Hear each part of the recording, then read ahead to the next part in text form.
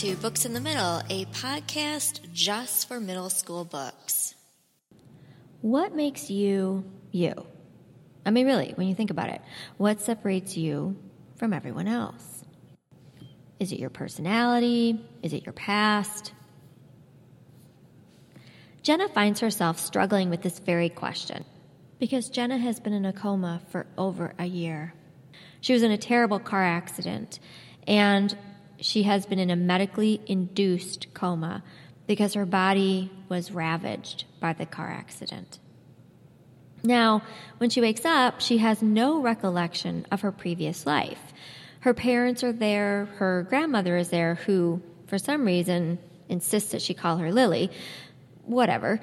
But Jenna is unclear as to what has happened in her past. Now, luckily for her, her parents were the kind of parents that filmed every aspect of their daughter's life while she was growing up.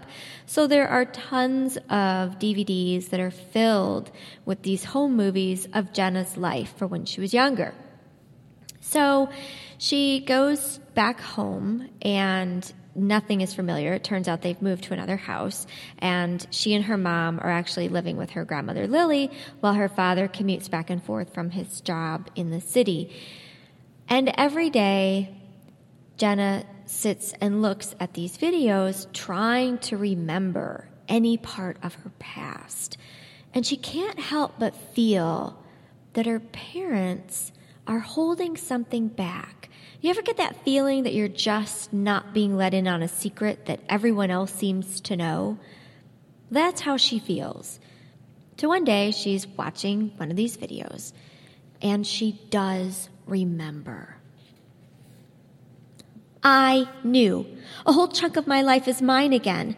3 whole weeks worth. It seems like a lifetime. My eyes blink open. Mother, I call. I race from my room and down the stairs to the kitchen. Lily! No one answers. I see Mother out the window, talking with a workman and pointing to the panes in the greenhouse. Lily is no doubt somewhere within.